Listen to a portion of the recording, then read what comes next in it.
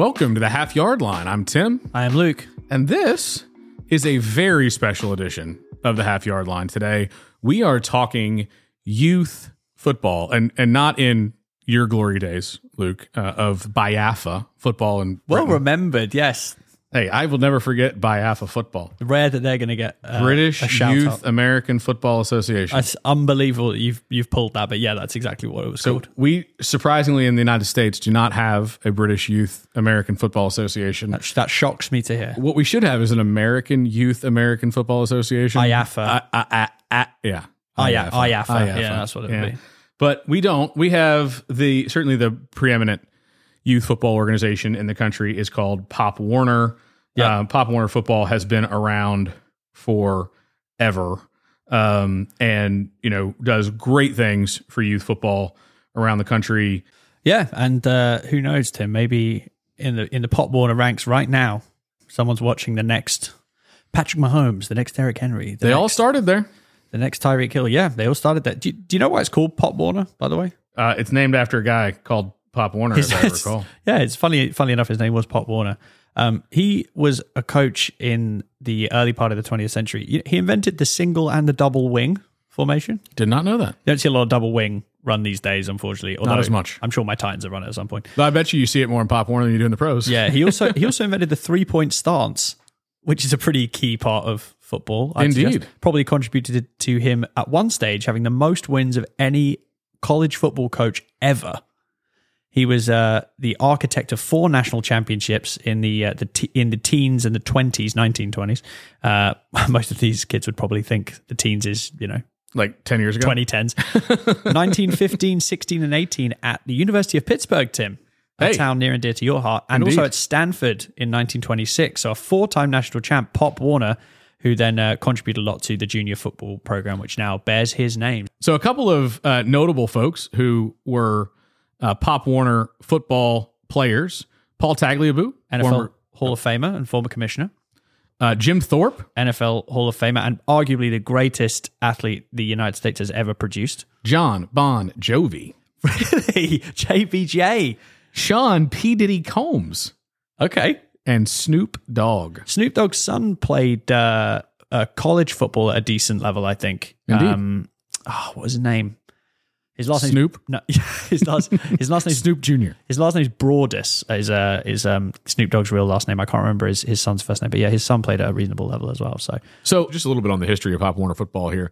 So Pop Warner was started not by Pop Warner. An owner of a factory in Northwest Philadelphia had a problem, and that problem was teenagers would throw rocks at his factory, and they would break his windows.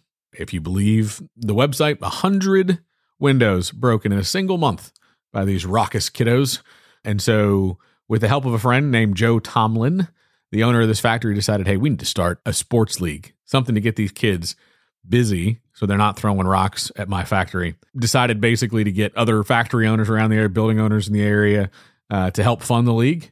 And they put together a 4-team schedule. It was called the Junior Football Conference in the 1929 inaugural season. So not Pop Warner at the beginning. By 1933, so 4 years into its existence, they'd expanded to 16 teams, so pretty good growth. And at that point, legendary coach Glenn Scobie Pop Warner was in Philadelphia coaching the Temple Owls. And Joe Tomlin met him at a banquet for Temple and asked if he would be interested in coming and speaking at the spring clinic for the Junior Football Conference. When Pop Warner agreed, as did about 11 other college coaches. So the idea was you're going to have this big clinic, and it was going to be an event, and they wanted to have some big names come to try to attract additional youth football players to this clinic. And that worked. Ultimately, they had about 800 kids sign up for the clinic. But the weather that day was atrocious. It was freezing. There were high winds, torrential rain, sleet even, and all of the coaches who had agreed to come canceled, except for Glenn Scobie Warner, Pop Warner. So Pop Warner shows up planning to give a very short speech at the clinic and ends up holding court with a microphone for over 2 hours talking to 800 kids and their families about football and how he feels about football, and won a lot of supporters that evening. And literally that evening is when they decided to rename the league in honor of Pop Warner, the Pop Warner Football League. Yeah, an innovator on the gridiron, old Pop Warner, and also a contributor to the next generation, the next generation that follows the next generation, and so on, forever and ever into the future. Yeah, and Luke, obviously a big part of youth football is not just the competitive aspect, right? You're teaching the kids to be good teammates, you're teaching them sportsmanship, you're teaching them tenacity and stick-to-itiveness, and all of the things that come with team sports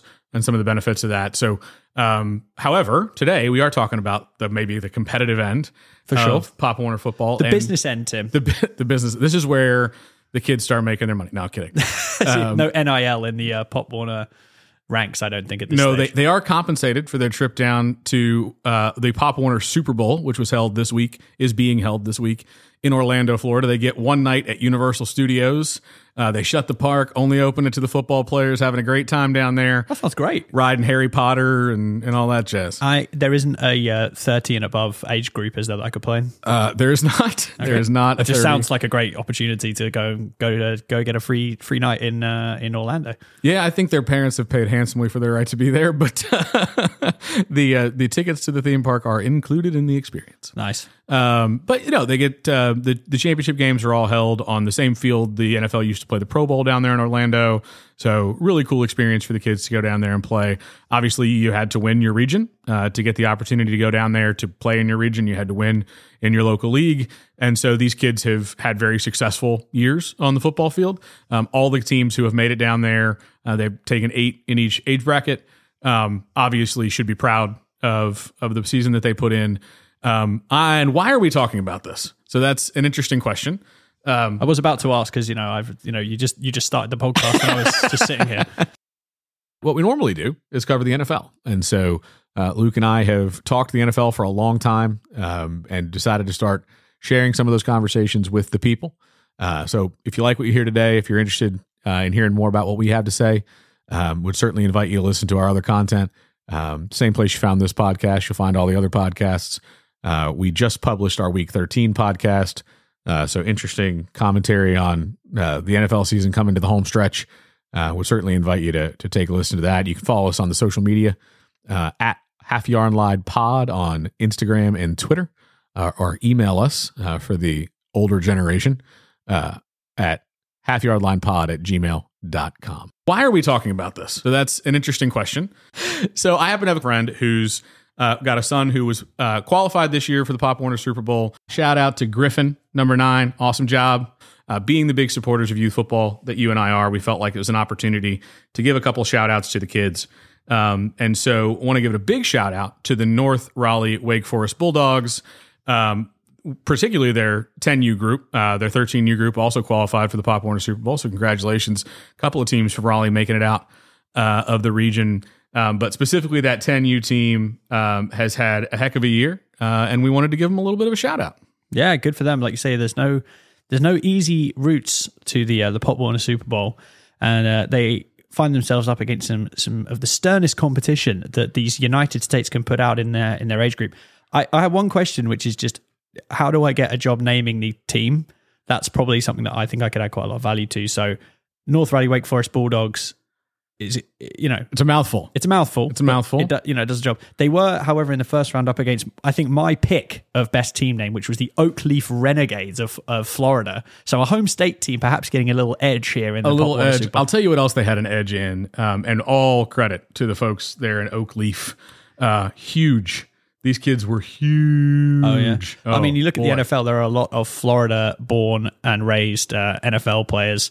And yeah, watching the game back on this one, there were some kids who certainly looked to have gotten an early start on I think a few of them could probably bench press me at this stage. Yeah, at the end of the day, this is a tough one for the Bulldogs.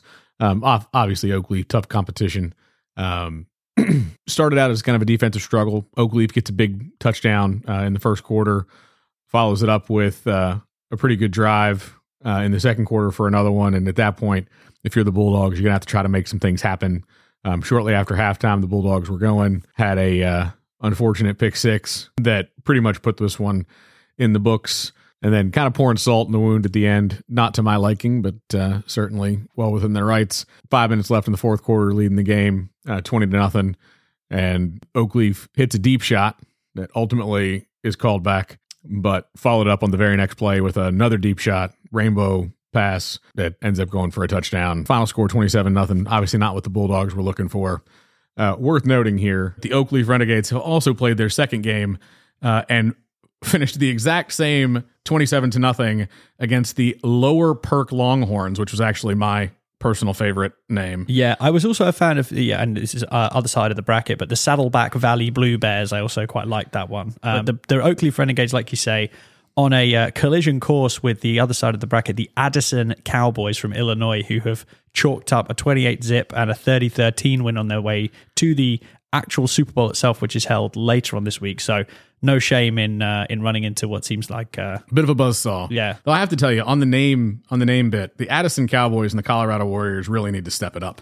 The Manchester Redhawks, the Saddleback Valley Blue Bears, the Oak Leaf Renegades, the North Raleigh Wake Forest Bulldogs, the Reno Miners, and the Lower Perk Longhorns all brought it in the name game. So we're going to have to step it up, Addison Cowboys. Yeah, but the North Raleigh Wake Forest Bulldogs find themselves in the consolation bracket where they chalked up a win, Tim. Heck yeah. 12-7 over those Reno Miners. A long travel for the kids from Reno, Nevada, all the way to Orlando. So maybe some difficulty adjusting to the time zone. You know, that west to east travel, the West Coast NFL teams always say, it's a nightmare. It's like playing at 10 in the morning. That's right. But the Reno Miners fell 12-7 to the NRWF Bulldogs. Yeah, no, big win in their second game. Came out, got a big early touchdown by Amari Johnson. So great play by him. Set the tone early, go up 6-0. Followed that up a couple of drives later with a pick six by Xavier Smith in what had to be the play of the tournament for the Bulldogs. Great pick six. QB, to his credit, stands in the pocket, takes the shot, and Absolutely. delivers the ball, but a little bit of a duck. I think it's fair to say. Some pace taken off the ball by the hit. And heck of a catch, though. Great catch. High points the ball, and then and it caught it over his head too. I mean, the ball was behind him. It was a two-hander, but reminiscent of the Odell Beckham Jr. catch in the end zone. Yeah, sweet. Back when he played with the Giants in the before times. Yeah, and then once what we know about defensive backs, Tim, the second they get their hands on that football, it's end zone or bust, regardless of where you are on the field. The house. But in this case, a visit to the residence and a great run back, finding the alley and turned the Jets. Taking it up the side and outran everybody to the house. And that's what all good defensive backs should do. Absolutely epic play. Ultimately became the game-winning scores. They would finish 12-7. Not the only interception in this game. Aiden Amodio with a second pick for the team really kept things moving, their momentum in the first half. Coming out in the second half, defense was big for the Bulldogs. Miners had one good drive where they ultimately did end up getting a touchdown. Obviously, everybody would like to win the championship, and only one team gets to do that. Awesome work for the Bulldogs there, getting their win. Yeah, the other thing you'd say is a lot of teams fall, but only the great teams rise again. So maybe we'll come back next year in the 11 and under age group, and this same class has learned from a tough beat in the first game this year, and brings it next year. What does he say in Batman? What does Alfred say to him? Why do we fall, Master Bruce? So that we can learn to get ourselves up again. That's my Michael Caine impression. So maybe that's something we can learn. All the kids are trying to figure out who that is. Yeah, but more power to you, and good luck as you move up the ranks. You mentioned obviously 10U's the first age group you can get down there to Florida. So qualifying early. Get back there again, give it another shot next year. Big congratulations to the North Raleigh Wake Forest Bulldogs and all the teams down at the Pop Warner Super Bowl. Big championship game coming up, Addison and Oak Leaf. I'm going Oak Leaf, Tim. Listen, Oak Leaf demolished the Lower Perk Longhorns 27-0, and that was after Lower Perk had won their first game, scoring 36 points. So it's clear that iron sharpens iron, Tim. Oak Leaf is that's a tough team. I also just like A, the nickname Renegades is great, and B, the logo is like a bandit with a kerchief over his nose and mouth. So it looks like what? I'm sorry, kerchief, like a handkerchief, bandana, if you will, over his nose and mouth. So looks like ready to come in and maybe steal a win in that final matchup. One never knows. Good luck to both. Kind of appropriate. You've got the Cowboys versus the Renegades. The Old West showdown. I like it. Down there at Camping World Stadium. It ought to be in Orlando. Texas, though, shouldn't it? Yeah, not so much for the Longhorns, although they're from Pennsylvania, so maybe not so much. Well, and the Cowboys are from Illinois, so yeah, this is a confusing end to what has been hopefully a very enjoyable Half Yard Line special on the Pop Warner Super Bowl. Good luck to the two combatants on Friday in that final matchup down there in Orlando. And congratulations to all the teams who participated this year. And as you move on up through the ranks, just take those lessons and bring them into the next year, and maybe you'll go home with the championship. So thanks for joining us on this Pop Warner special edition of the Half Yard Line. And if you're interested in hearing us discuss some American football players who are slightly older and play this game professionally in the National Football League, our podcast is available weekly via all good podcast platforms, and probably some terrible ones as well that we don't know about. We'd love to have you along. Available Wednesdays-ish, and we'll talk all things NFL. So if you like what you heard and you want to hear a little more from these two voices, then please join us on the pod every week, and we look forward to seeing you down the track.